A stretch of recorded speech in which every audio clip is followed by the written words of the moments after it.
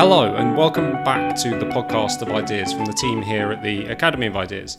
I'm Jacob Reynolds and today we'll be digging into the economic turmoil that's been unleashed since Liz Truss's recent mini-budget. If you keep up with our newsletter at the Academy of Ideas, which you'll know we recently moved over onto Substack, you'll know that the economic turmoil from the energy crisis to inflation, this has been a kind of major preoccupation of ours for some time. And today we want to not lose sight of that broader context, how we got here, but also understand a little bit more precisely what is triggering the current headlines and what they all mean. So to help us navigate this, I'm delighted to be joined by two regulars of all things economic here at the Academy of Ideas. So a welcome first to Phil Mullen, who's a writer, lecturer and business manager. He's the author of two books important to our discussion today. One is called Beyond Confrontation, Globalists, Nationalists and Their Discontents, and also a book called Creative Destruction, How to Start an Economic Renaissance. And he's also a regular author of economic long reads over on Spiked. So welcome to you, Phil. Good afternoon. And I'm also joined by my colleague Rob Lyons, who's the Science and Technology Director of the Academy of Ideas and the convener of the Academy of Ideas Economy Forum, which meets regularly to discuss issues related to the economy. So thanks to you, Rob. Hi, Jacob. So, Rob, if I can start with you, these have been some serious headlines we've seen over the last week. And after Kwasi Kwarteng announced the details of the mini budget, which, as people I'm sure are aware, included tax cuts galore, as well as detailed the government's enormous financial commitments in terms of fixing energy prices for consumers.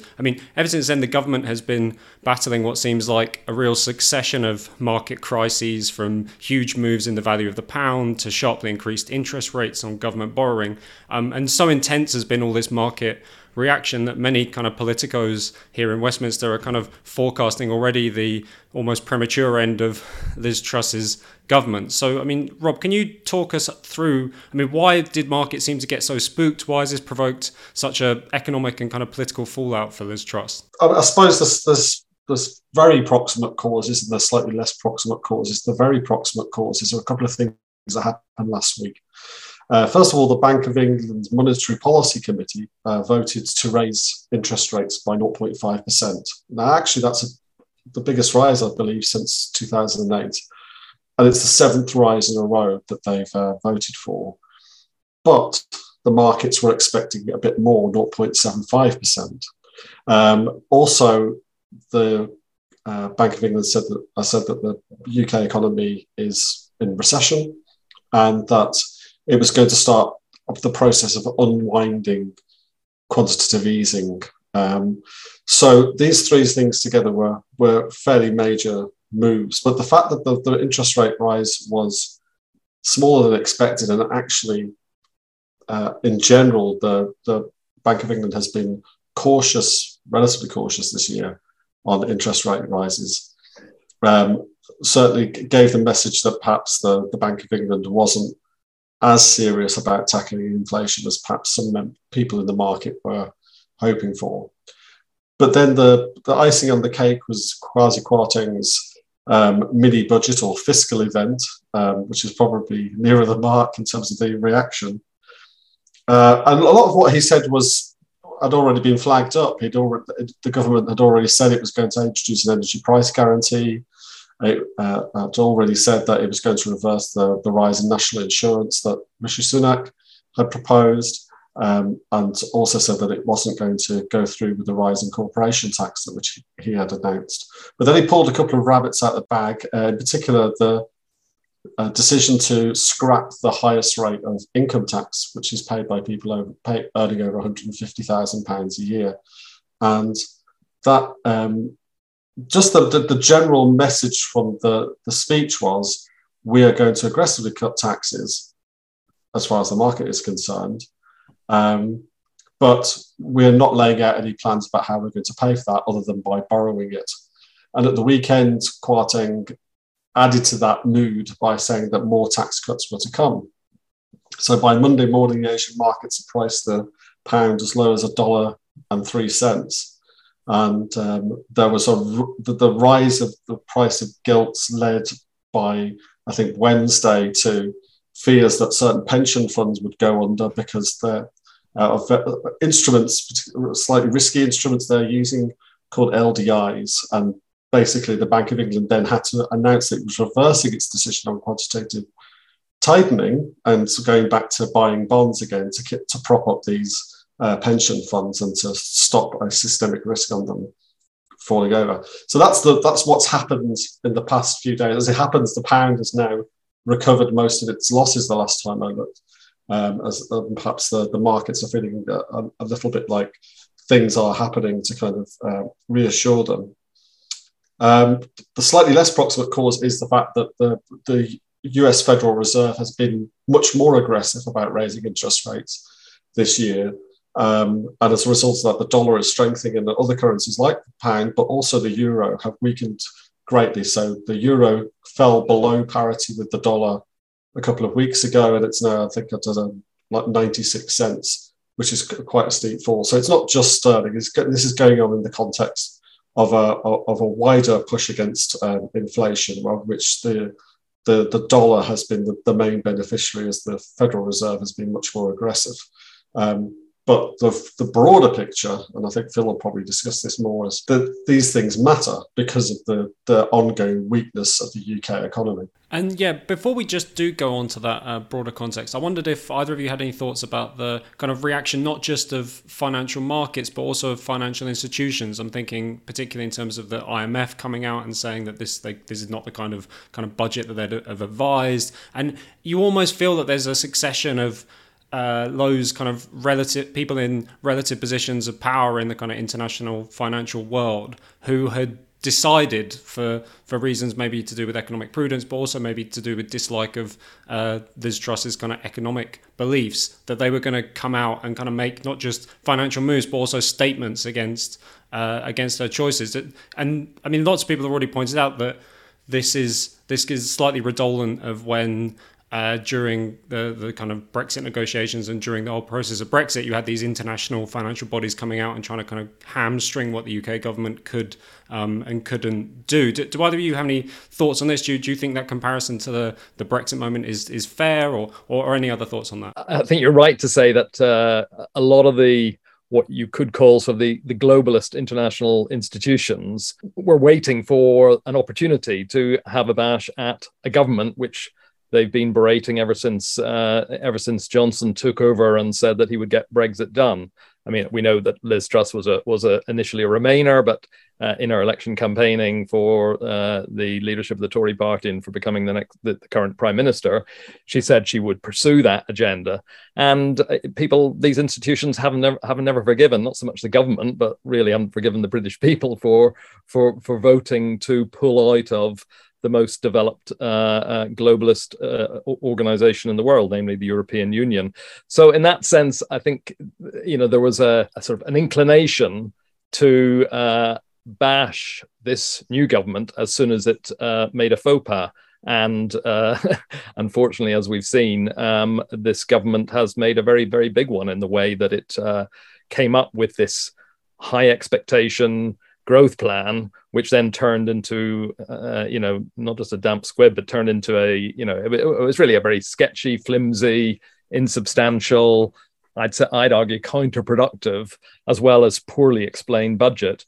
And that was like an open goal for all these organizations to have a go and say how terrible and incompetent this government is. So its own incompetence did actually allow then this hyperbole, which we've seen. And, you stress the IMF, Jacob, very rightly, this, quite unprecedented intervention into a G7 economy of basically telling them what they should be doing as a government. People have got used to the IMF throwing its weight around in less developed countries and in emerging markets, as they call them, but it's unusual for them to be so forthright in their criticism of this of a developed economy in the Group of Seven. So just completely anti-democratic. It plays to the anti-democratic tendencies of all these globalist institutions, that they don't care what British people want.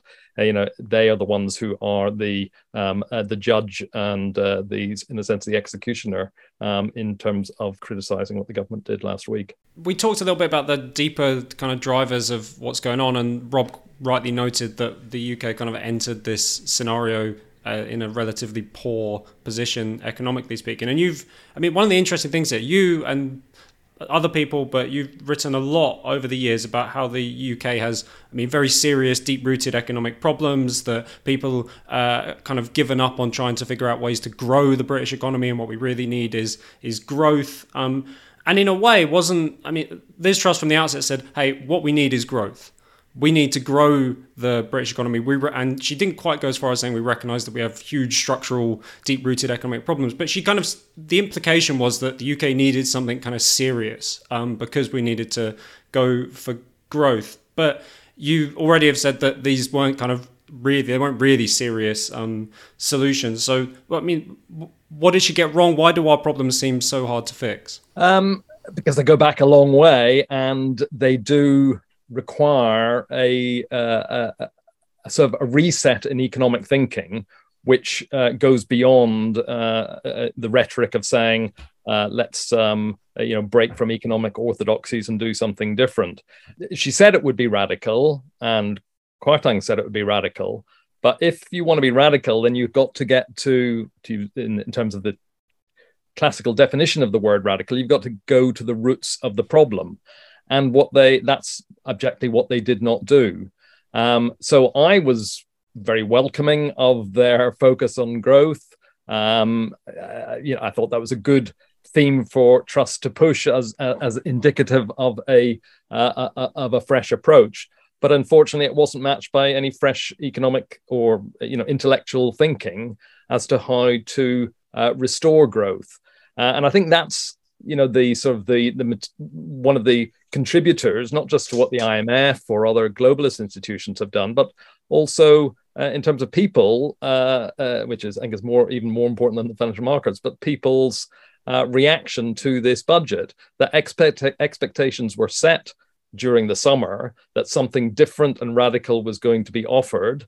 The argument, or not the argument, but the claim that economic growth and the restoration of economic growth would be a means to be able to resolve lots of other problems. I think that is essentially right. And people heard that. When I say problems of stretched public services, problems of stagnant living conditions, problems of low quality jobs, and so on. All those things could be addressed on the basis of a bigger cake being created, rather than a very, very slow growing cake of the last period.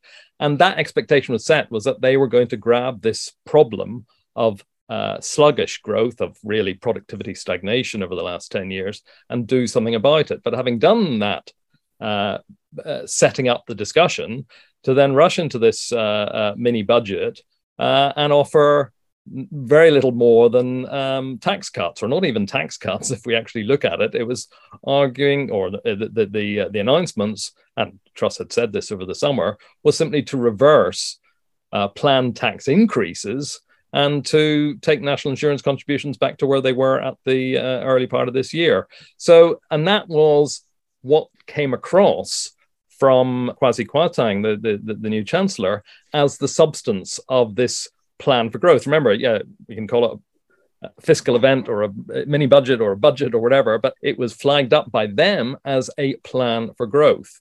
And there's an accompanying document on that as well, which doesn't go all that much further than what he said. But by the fact that he focused on two things, or rather primarily on two tax cuts with a bit of income tax tweaking, wasn't really credible to anyone. I mean, how could you think that returning taxes to where they were earlier this year would somehow kickstart business, animal spirits, and investment, and drive up productivity growth?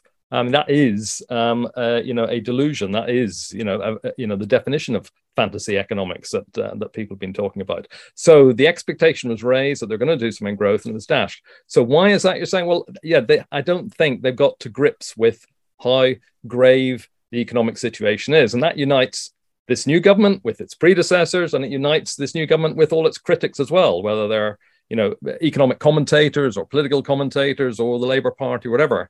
That they're all seemingly obsessed by the issues of the present, without seeing that, say, something like this financial storm of this week, the convulsions in the markets, that the roots of that go back a very long time. And that's what a serious approach to planning for growth would have to start with. Because if you can't identify what the roots of the problem are, the roots of why investment is not taking place, and this government accepts that that's at the core of the productivity problem. Businesses are not investing in new technology, new innovation. But if you simply think that that can be transformed by keeping taxes where they were effectively and a few other tweaks, then that is a failure to grasp the gravity of what is holding back businesses from investing. I think that there was a lot of talk in Liz Truss's leadership campaign and since then about sort of tearing up regulation and whatnot. But actually, it's been very much tempered by provisos, as it were. So, for example, one of the things the government has announced is ending the moratorium on fracking. And that's a good thing because that sounds like they're getting serious about energy supply at a time when the fact that there's not enough gas to go around for the world is a major problem at the moment. But with the proviso that it would only go ahead if the geologists said it's safe and if there's local consent. And she got hammered on the radio when she did her round of interviews yesterday by what I think was Radio Lancashire saying, well, what does local consent mean? And she couldn't really answer the question. So the idea that simply declaring that fracking is now legal again doesn't actually get any gas out of the ground. So there's that. And other things, for example, like there is a real problem in the UK of house prices going up rapidly, and far too much capital is being devoted to quick wins on the rising price of housing. And also it just makes the cost of doing business much more expensive as well, because if you're going to have employees living in the right part of the country to work for your company, they need to live somewhere. And there's nothing to be said about that either, or about how there's going to be a transformative building of houses. So the rhetoric is good, but even on those two examples, the follow-through isn't that great. In terms of sort of adjusting the economy back to something like normality, the one good thing is the sort of trend towards rising interest rates, because it has been the ultra low cost of borrowing and the ease of which of getting credit that has propped up so many companies that are not productive, and that and having that sort of, as Phil describes in his book, Creative Destruction, you need that sort of, you need poorly performing companies to leave the scene as a starting point to start raising productivity in general. And at the moment, those companies have been propped up for a very long time by the ease of which they are able to get credit and just keep themselves ticking over, but no more than that. I did want to ask kind of both of you about that question about interest rates, because it seems to me that this is one of the really tough nuts to crack, because you can say, as you explained, Rob, that the interest rates have to return to a more kind of historically consistent level, and that what we've experienced over the last few years has been very abnormal. But then as they increase, we now read all the headlines about how lots of mortgages might become really unaffordable for people. And as you say, with so much of people's money in the UK, especially tied up in the cost of their homes and servicing their mortgages, is it going to be really, really difficult to continue raising interest rates? And will that just kind of end up depressing people's spending power and consumer power, so that any kind of economic renewal is going to be really hard for people to kind of stomach, because all their money is tied up in increasingly unaffordable mortgages? Yeah, I think it's going to be extremely tough times ahead in the way that you've described. And I think that's when I say that there's a lack of intellectual imagination to understand what the roots of it is. It also is a lack of recognition of the sort of the quagmire that we are in, right? That there's no simple way out of the mess that we are, out of today's economic malaise, because we have, I mean, you could say a twin problem of, as we've discussed, a low growth situation, but we combine that with very high debts. This way, I think Rob was right to stress when he was explaining what's going on even this week, that it's the policy changes or the policy dilemmas of the Bank of England which are well worth exploring in this, because what we've had in terms of explaining why we've got both high debt and low growth, and why that's a very difficult duality to get out of, is that we have what I would call, or which other people call also, the debt trap. That over the last sort of decades, really, but particularly since the financial crisis, we've covered up, not consciously, but the way the system works, it's covered up the low growth problem, the productivity problem, by enabling debt to increase to an extent to which that it allows the flat incomes, the flat creation of wealth, the lack of creation of wealth to be masked. Effectively, businesses and households and governments now as well can keep trucking along based on borrowing from the future rather than creating wealth in the present. But that's created then a legacy for us, which the Bank of England is now grappling with. That if you've had, as we've had, not just in Britain, but in America and other advanced economies, if we've had this very, very low level of interest rates, we've had this, what's called these ultra easy monetary policies, so you can borrow relatively easily and cheaply, then that builds up this debt, which creates this debt trap. Because if so many households, so many businesses, so many governments are debt dependent, are reliant on new debt, not just the debt from that, but new debt, new borrowing to keep going, then that puts a real constraint then on ever ending the ultra easy monetary policies. That's why, if you remember those policies, go back 12, 14 years, these were, quantitative easing was an emergency measure taken in the midst of the financial crash. But every year when it came to sort of trying to work out, well, the Bank of England and the other central banks were trying to work out how to reverse it, they realized that by increasing rates, they were going to create problems, because all those indebted bodies across the board were going to find it very difficult to be able to cope. Today, Jacob, you've stressed the mortgages. Yes, people have been on fixed rate mortgages of a couple of percent, some even 1.5%. The mortgage rate up until last week, I think, was now up to, the deals were up to 4%. And now people are talking about rates of, once the mortgage market stabilizes after the turmoil of this week, maybe it's 5-6%, even more. I heard people being quoted 10% for mortgages. So that's a situation where those people it's going to be impossible to pay such a jump in mortgage rates. But that's a symptom of a wider economy which is trapped by debt. And the Bank of England has been aware of that, which is why it and other central banks has been so reluctant to increase interest rates over the last 10 years, up until last year and inflation took off. They felt they had to do something, but by doing something, they've brought to the fore this problem of the debt problem. And that's you can pinpoint that as the complacency that Truss and Kwarteng had last week. They've sort of, when you look at this high debt, low growth predicament, they've seen the low growth part and said, oh, let's try and do something about that. And in a sense, shrugged off the high debt side as if there's something that can just be, easily managed.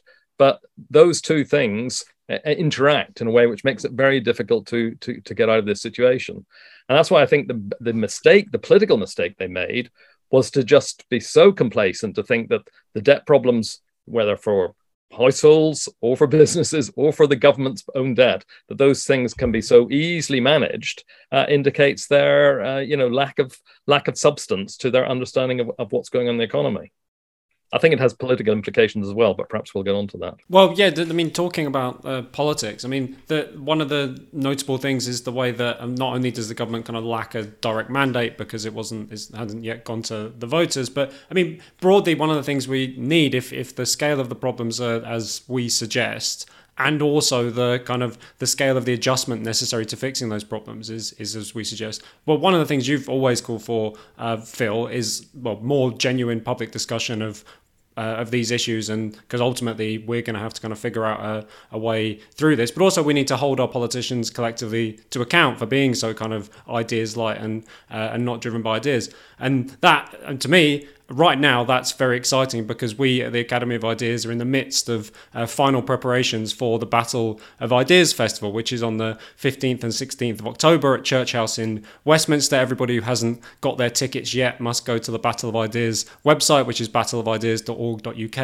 and get your tickets there. Not least because we have a large number of discussions this year, two whole strands over a couple of days, devoted to economic and cost of living issues. I mean, Rob, you've put together a lot of these discussions. You've been busy getting them ready and have booked some really great speakers. Can you give us a little bit of a flavour of what's to come in the festival? Yeah, so I mean, one of the opening sessions of the festival is called From Stagnation to Inflation, How do we revolutionise the economy, which I'm chairing and Phil's one of the speakers.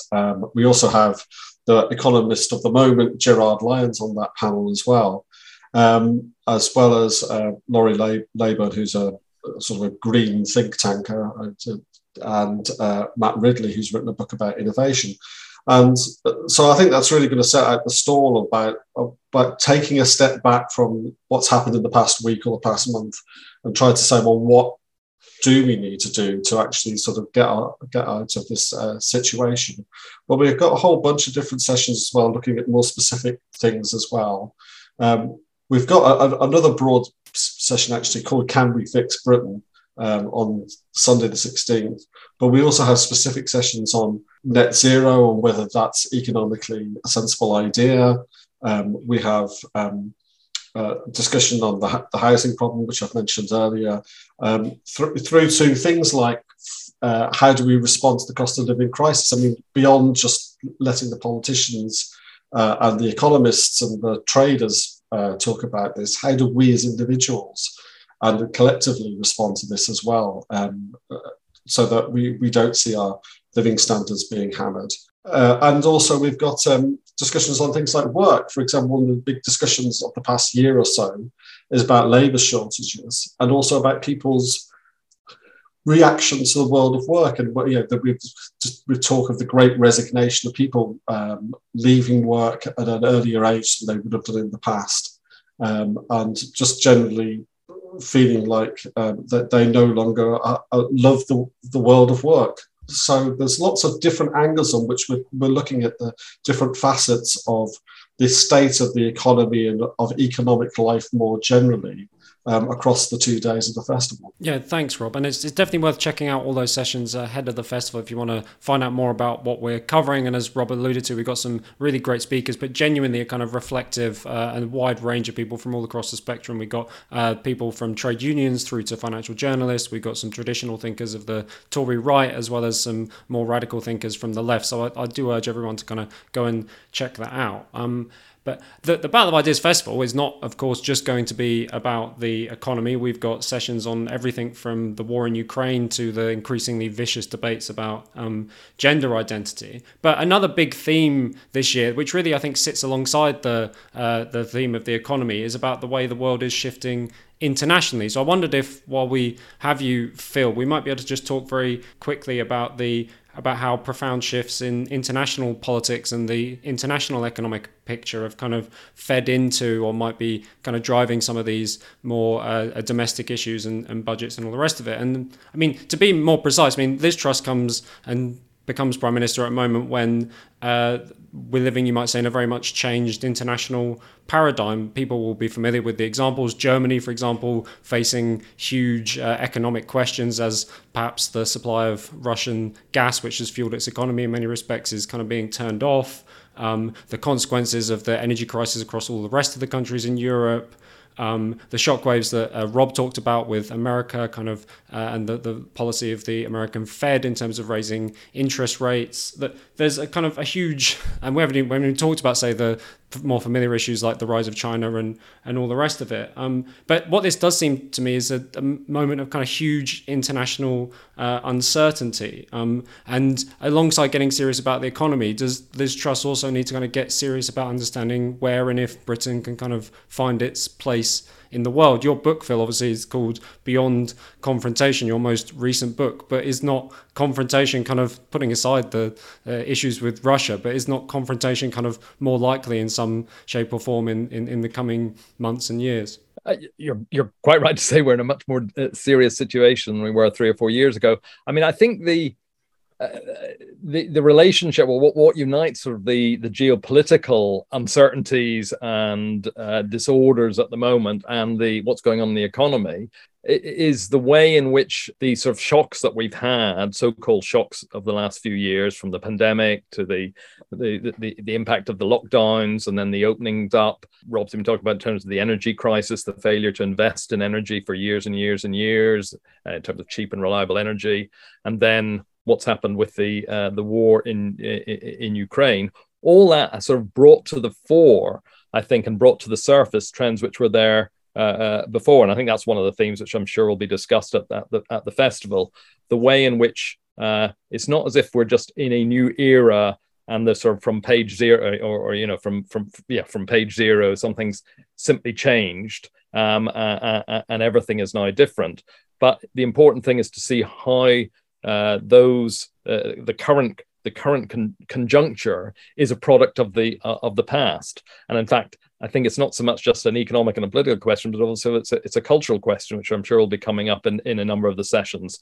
That this demonization of history, which we have, and the fashionable perspectives of the cultural elites, is something which is actually making it more difficult to address the geopolitical, political, and economic problems, because they're all looked at from the present as if there's just something which has happened, which has blown up recently, whether Putin being particularly authoritarian, or whether it's accident of a natural phenomenon like the COVID virus, that something has just happened which has created all this conjuncture today.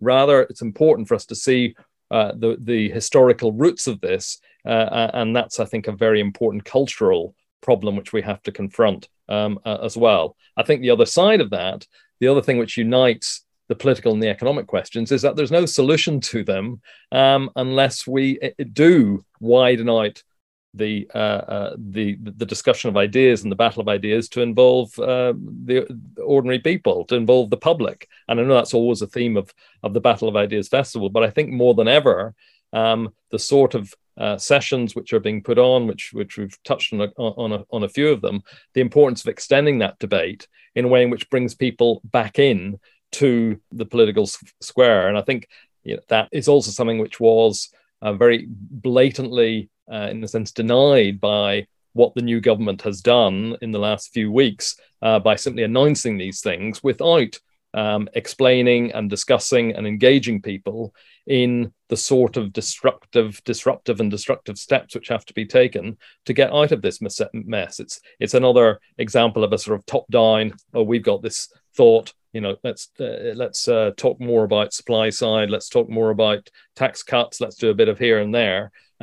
But the people who are going to suffer this, whether through their mortgage rates or through potentially, if as Rob said, more and more businesses go bust because of the problems of their debt dependence with rising rates, people losing their jobs and so on, that it's going to be people who are suffering this, and therefore people need to be part of the solution, not just part of the solution. They need to lead the solution, which starts from understanding what is going on and what the next steps could be to get out of it. Yeah, thanks for that, Phil. I mean, you rightly point out a large number of other sessions. I mean, there's one that I'm really looking forward to where we'll be looking at whether we're seeing the kind of end of globalism, and as we put it, has Davos Man had his day, which I think reflects some of those themes of the question of what does it mean for the global economy to kind of cohere itself? Do those institutions we talked about, like the IMF or the World Economic Forum, do they kind of really command the same role that they used to? And how are the global kind of technocrats responding to populism in this moment? So again, urge everybody to head to the website, battleofideas.org.uk. Go and check out some of the sessions. Most importantly, go and get yourself a ticket. There are great discounts on tickets for students and concessions and various other things there. But the tickets are you can get them for a weekend, or you can just come along for the day. But predominantly, this is a real opportunity for people from all walks of life, as the Battle of Ideas Festival always is, to come together, hear from some interesting thinkers and speakers, but most importantly for us ourselves to kind of get involved in the debate and try and figure a way out, not just of our economic malaises, but also our political and cultural ones too. So we all, I'm sure, really hope to see you there and look forward to that conversation. Thanks a lot.